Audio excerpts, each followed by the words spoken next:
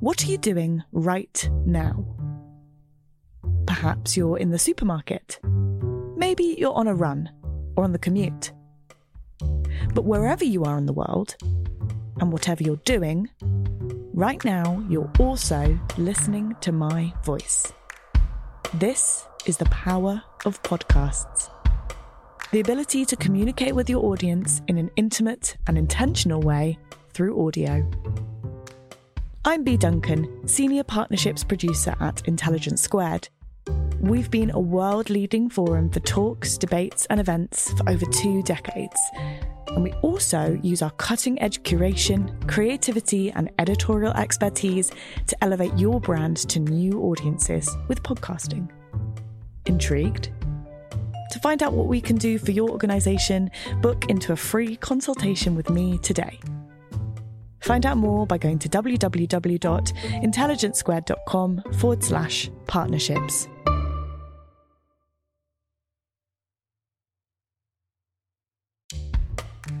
Welcome to Intelligence Squared. I'm producer Catherine Hughes. Today on the podcast, we're joined by one of the most polarising voices in contemporary literature, Bret Easton Ellis. His lengthy career, including novels Less Than Zero and American Psycho, has weathered the storm of controversy time and time again, and he has now cemented his place as cultural icon and provocateur. To speak about his latest novel, The Shards, part autofiction, part horror, he's joined by award-winning author and journalist, Alex Preston. Let's go to Alex now to hear more. I'm joined today by Bret Easton Ellis, a writer whose fame and sometimes infamy has spanned 5 decades. He is the author of 6 novels, but his name is most commonly associated with American Psycho, the first-person account of Patrick Bateman, a 27-year-old investment banker and serial killer. That transgressive novel was first published in 1991 after being dropped by one publishing house for concerns over its violent content. And after stirring up a decade of controversy, it was followed by a film adaptation featuring Christian Bale in 2000. Bret's new novel, The Shards, set in the early 1980s, is a story of beautiful teenagers driving sports cars through the highways of LA, attending their fancy prep school by day and playing adult in their parents' empty mansions by night. All the while, a serial killer is on the loose. Bret, welcome to Intelligence Squared. Thank you for having me.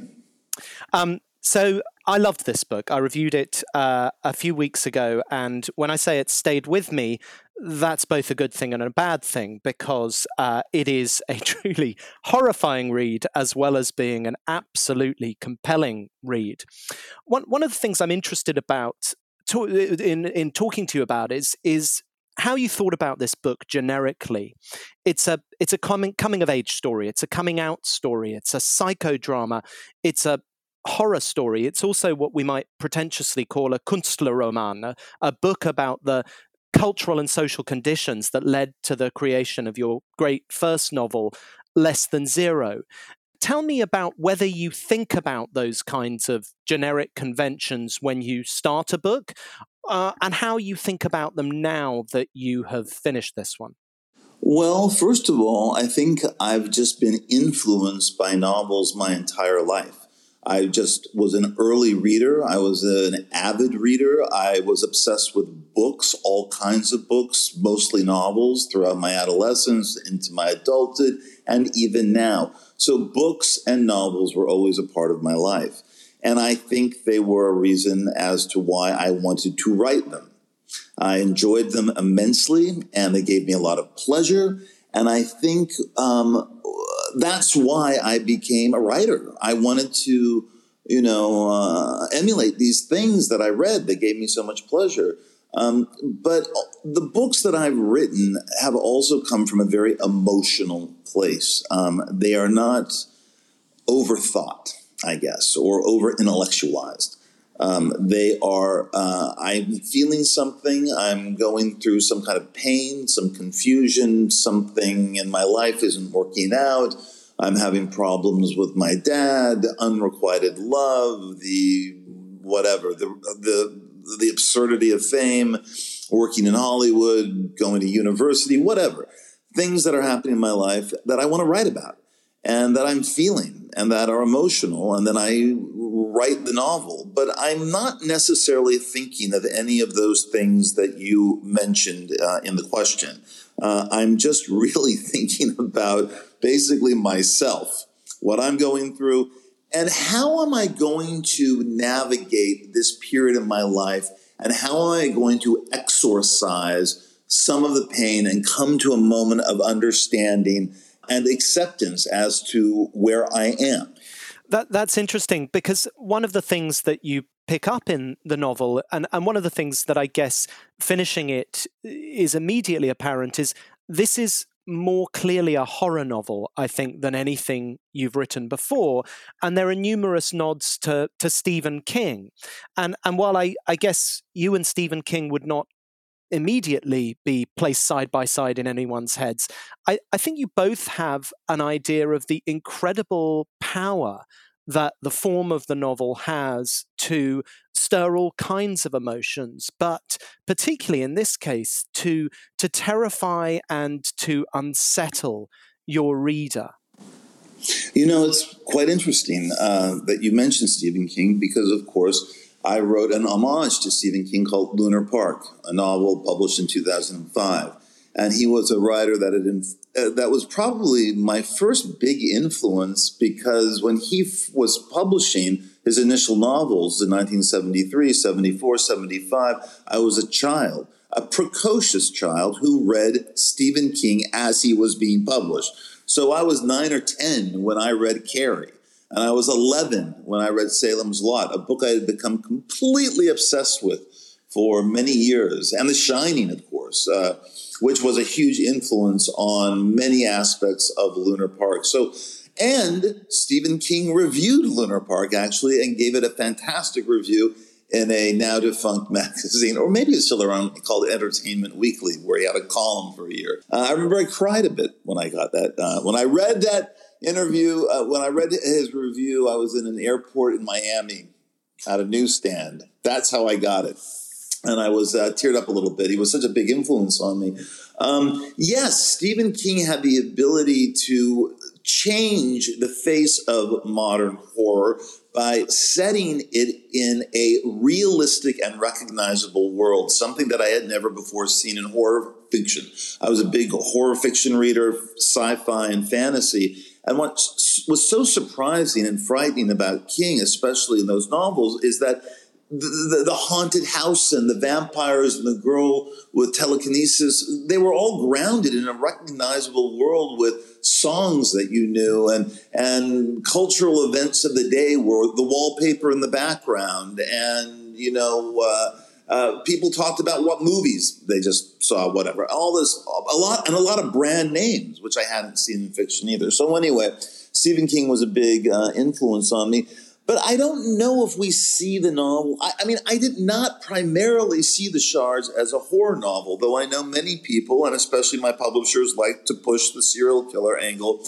For me, so much of it was about the pleasure of being able to return to the past, to a particular moment in my life, and clarify some stuff that has been bothering me and been haunting me for years and years and years. The boys I knew, my girlfriend in high school, how to control this superpower, which was writing for me. It was getting out of control. I was a liar. I embellished stuff. I made things up all the time. I was pretending to be a straight guy for my girlfriend. I was having a clandestine affair with a closeted boy at my school, et cetera, et cetera. And finally, it all kind of blew up in my face. And I really wanted to write about that. That was the important thing to write about, the Brett of 1981. And also, I wanted to go back to Los Angeles of 1981. And I wanted to write about that time and places that are gone as well. And so, in a way, it was such an act of nostalgia for me that really the serial killer aspect was always there. I mean, when I first thought up this book in 1982, when I wanted to write it as the events were happening to me, the serial killer was always an object there, a metaphor for me for a lot of things. And also because serial killers were everywhere in California in 1982 and 81. And so it seemed like, why not have one in this book? But, yes, you are correct. Using the novel as a way, in the way that Stephen King uses the novel, totally legit. I agree with exactly with what you're saying. I don't know if that was so heavily on my mind when I was writing The Shards. If I have to be completely honest.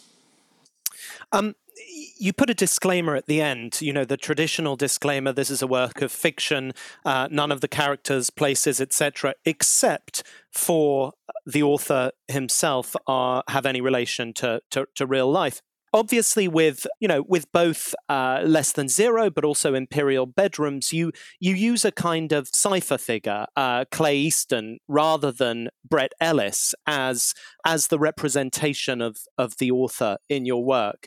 And I just wondered what drove the decision not to have Clay in this book too. I wonder whether it's because in many ways, this feels like a more personal and a closer book to you, or is that just my reading of it?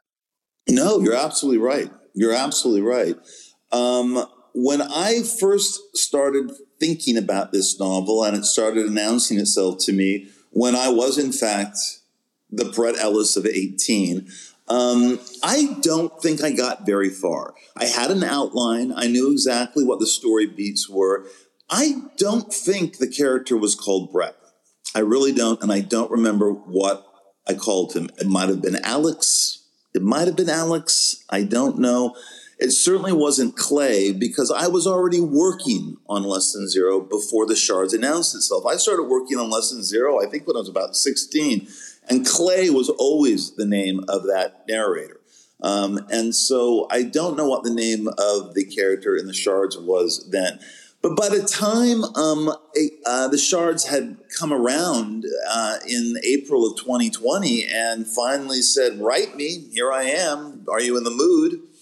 And I was in the mood, and I was connecting with all of this material I couldn't quite connect with, or avoided, or just wasn't within my grasp. I thought, God, I am going to write so much about me. That time, my friends, my girlfriend, a lot of things that happened to me. Why would I not write why would I call this guy Joseph or Paul? Why would I do that? Obviously, I just call him Bret. What does it matter? And so that's how I worked. I felt in so many ways, for so much of the novel, I was writing a memoir, even though this is a novel. And of course, when you read it, you will understand that it's a novel. But it was also, in many ways, so much of it was my memories of high school and my memories of the boys and the girls I knew and things that happened to me, that I thought it just would have been disingenuous to not call the character Bret Ellis. That's all. Yeah. Yeah, no, I can totally see that. And, a review in the FT from the beginning of this year referred to it as by far your saddest book. Certainly the foreword to the book makes it sound like it was incredibly painful to write, but there's a deep beat of nihilism that runs through it and seems to me to locate itself in the repetition of that line from Ultravox's Vienna, it means nothing to me. Do you feel it as a sad novel, and does it seem to you a sad object now? I think all of my novels are sad novels. I mean, if you want to look at them from a certain angle, I would think they're all sad. I would argue and say Imperial Bedroom is my saddest novel in a way. Look, I don't know if I look at The Shards as a sad novel as much as I look at it as a wistful one in a way. And also slightly scary and at times horrific. So much of it, I realized as I was writing it, even though I had the entire outline from 1982 down, it didn't change at all, except for that added scene at the end at the book signing between Tom Wright and Bret. That was added. But everything else was in that outline I wrote at 18. And I didn't particularly have any feelings of sadness while writing the book. I know that's not what you're asking me. I'm in a state of bliss and happiness when I'm writing a book. I loved writing The Shards, just as I loved writing every single book I've written. I had an 8-year-long love affair with Glamorama. I loved writing that book, and I love writing every book that I write. So I'm not really feeling a sense of sadness or trying to convey a sense of sadness. I'm really not even sure what I'm trying to convey. I'm really just working on a book that I want to work on and that I'm feeling in that moment. But I can understand how a reader would read this book and say, God, this is a sad book. I think it's also, what's interesting to me and what is even more apparent now is what the narrator ultimately, without giving spoilers away, gets away with. And that is very much a theme that has run throughout my novels. And, whether you look at American Psycho through a certain angle and you see Patrick Bateman as much as an example of privileged empire as you see the Bret Ellis of The Shards, well, I don't know. I think there's a connection there to a degree. I think I look at Buckley in a way as, in the same way as I guess Patrick Bateman looks at Manhattan. Bret Ellis looks at Buckley that way, a place of entrapment and a place where he has to try to fit in somehow, just as Patrick Bateman feels the same way about Manhattan and that time, the late 80s. So I was thinking about a lot of other things, but sure, it's a sad book, I guess. But I don't know. I think it's more wistful.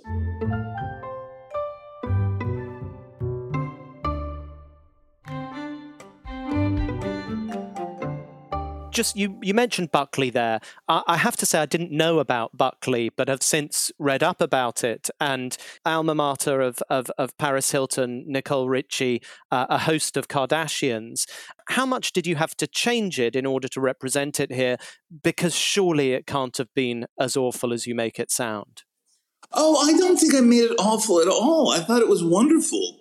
I thought Buckley was fantastic. It was paradise. The problem was me and 1981 in a way, but Buckley itself, I feel so privileged to have gone there.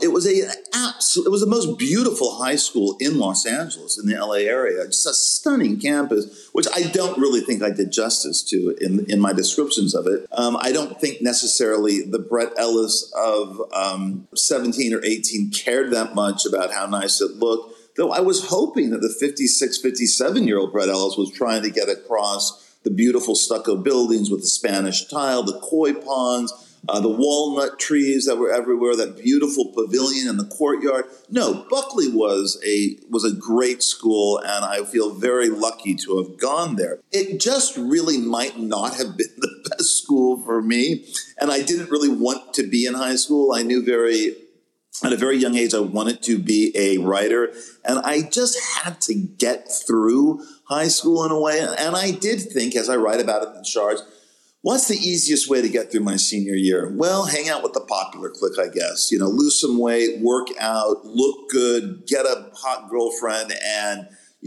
just be the tangible participant. And that will make it so much easier. And it really blew up in my face. It was a facade I couldn't maintain. And I think I wanted to address that in the book as well.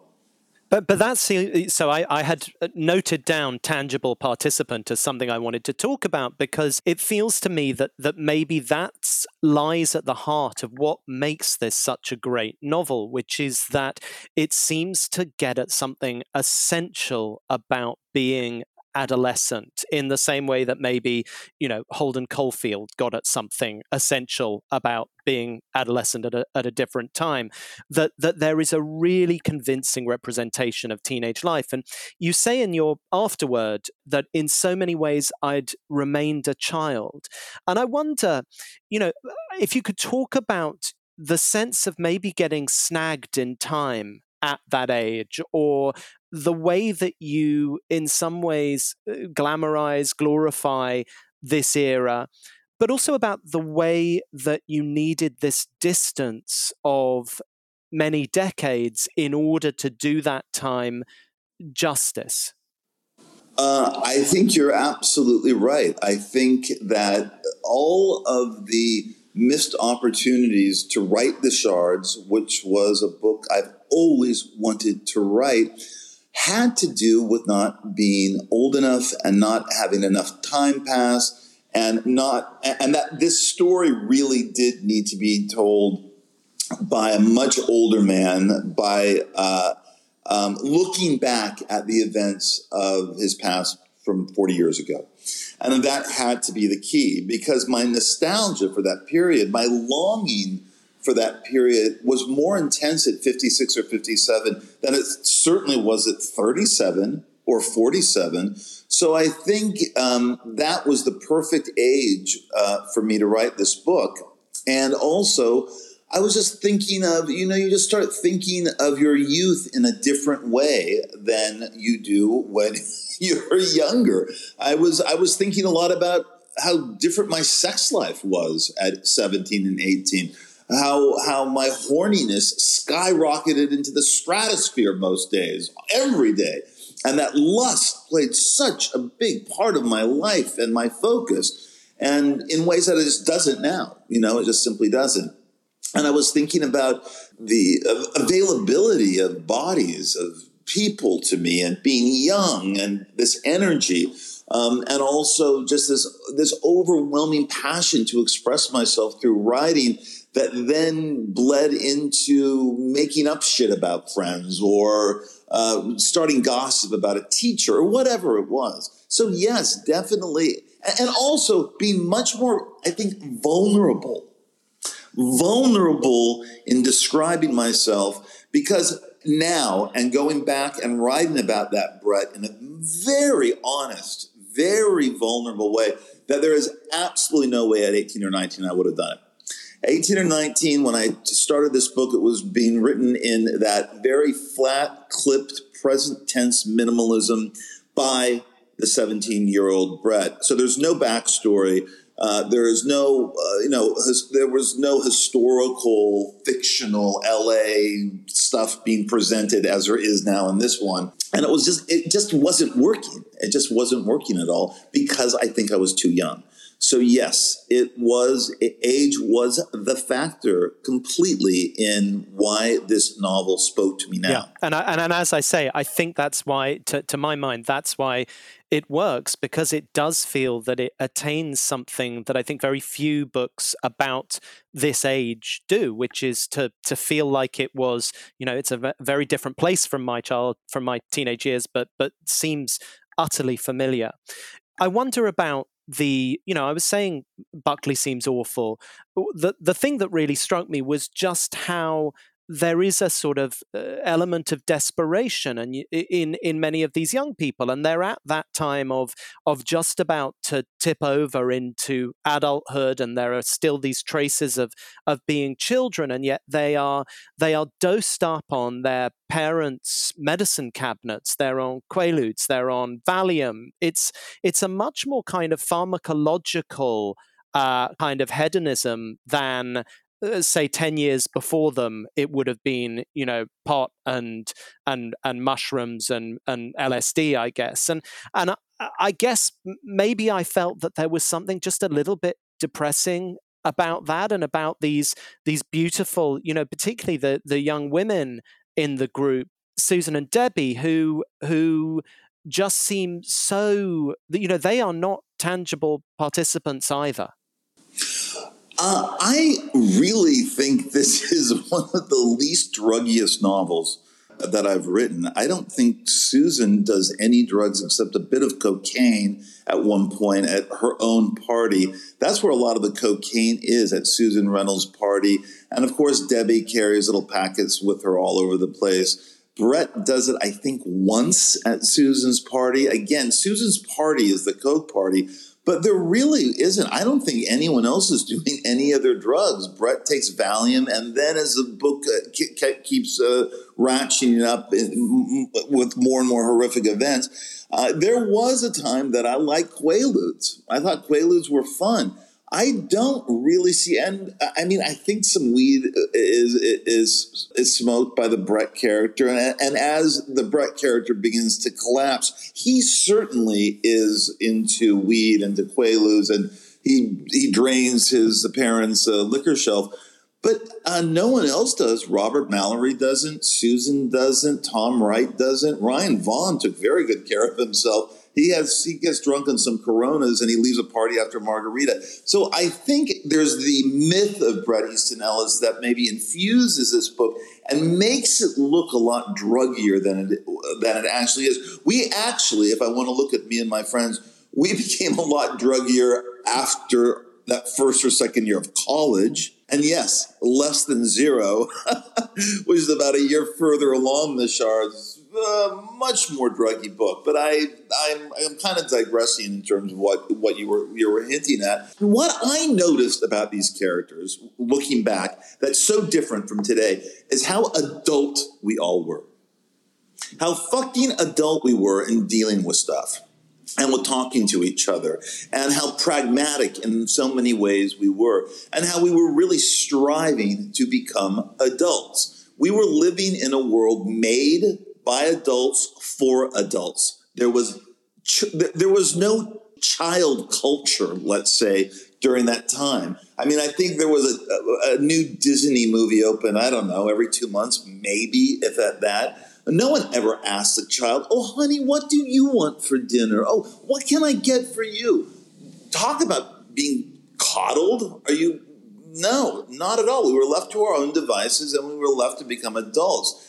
And when I was remembering certain scenes from my life that I wrote down in the Shards, it was just remarkable to me to see like how kind of adult and mature we were in so many ways compared to, I think, adolescents today. I mean, of course, we both grew up in separate times, but I mean, I didn't know any 42-year-old men who dressed up as Thor and went to Comic-Con. I mean, and that was the highlight of their year.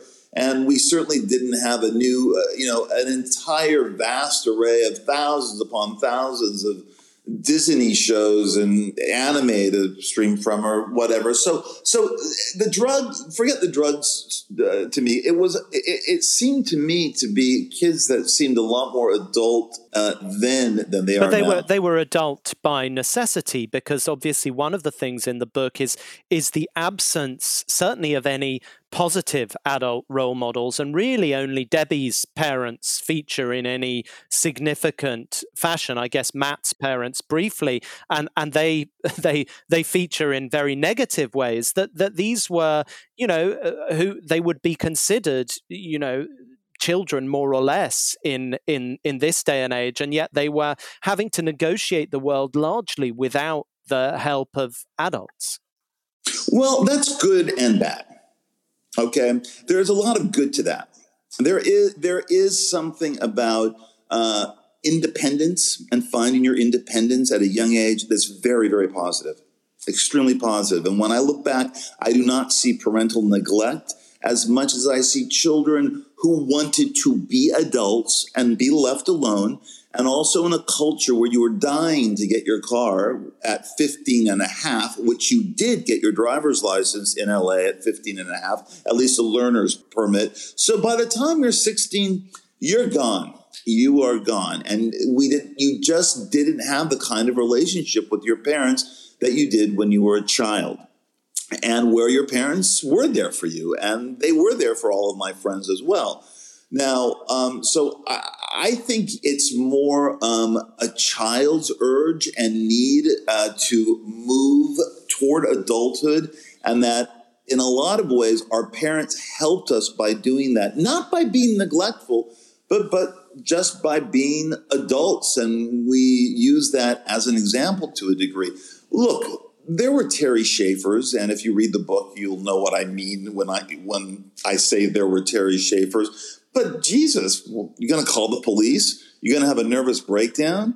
You're going to it was like, okay, these things happened to me, and it's part of the adult world, and I learned a lesson, and I'm going to to move on. So anyway, I know this is kind of a rambling answer, but No, I really like this because actually it almost says to me that one of the things that may have prompted this is, like, I cannot imagine the teenagers of 17, 18 that I know today going through what you went through or what the Brett character in the novel goes through, even just the everyday interactions, without it capsizing their life. And yet, as you said... Pretty sad, huh?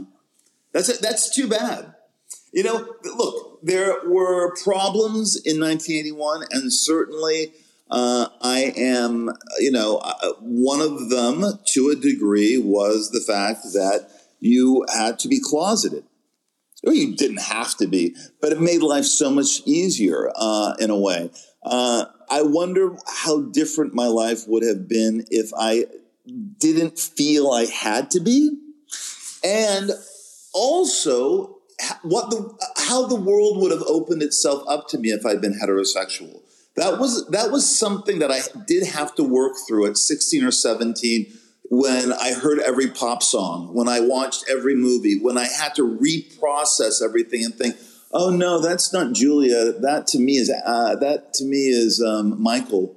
You know, when you're watching a movie and having to, replace the love object in the pop song or in the movie or in the novel or whatever. And also realizing that out of the pool of men that were available to you, there was only about 3%.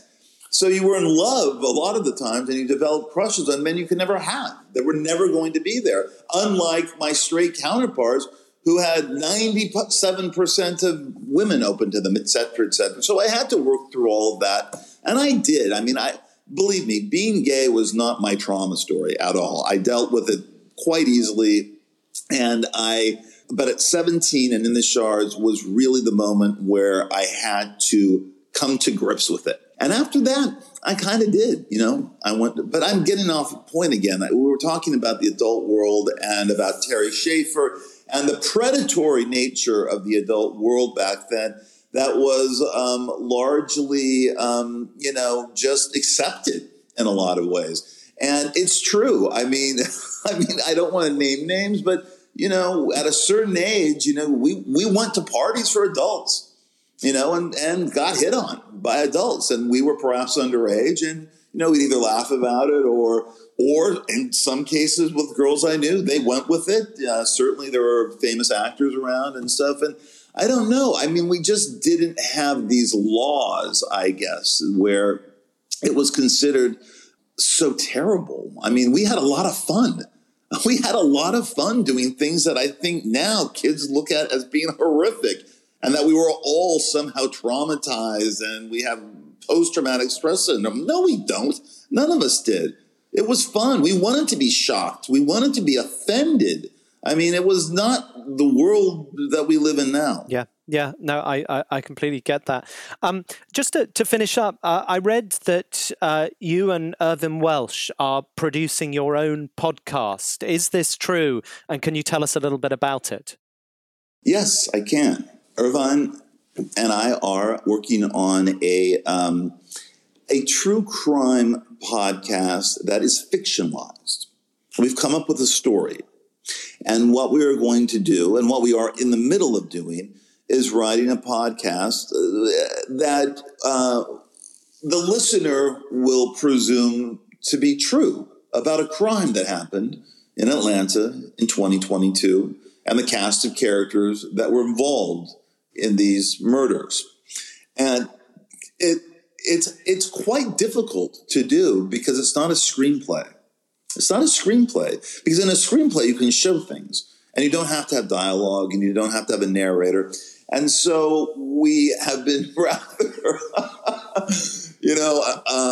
artfully trying to artfully compose this thing so that it works on an oral level. It's not a book either. We're not writing a book and we're not writing a movie. It is a written podcast. So yes, that is called The Reckonings, and we are almost done with it. And I don't, it needs to be cast and it needs to be produced, but we are nearing the completion of it. Fantastic. I mean, it sounds like a wonderful idea. Brett, thank you so much for your time. The Shards is a novel that I have pressed upon friends, family, even my own children, with the knowledge that it will surely damage them for life. But it is an extraordinary novel, and I can't remember a time I have read something so breathlessly and so desperate for the next time I could immerse myself in it. That was Bret Easton Ellis, author of The Shards, which is available now. I've been Alex Preston. You've been listening to Intelligence Squared. This episode was produced by Catherine Hughes with editing from Tom Hall. Thanks for joining us.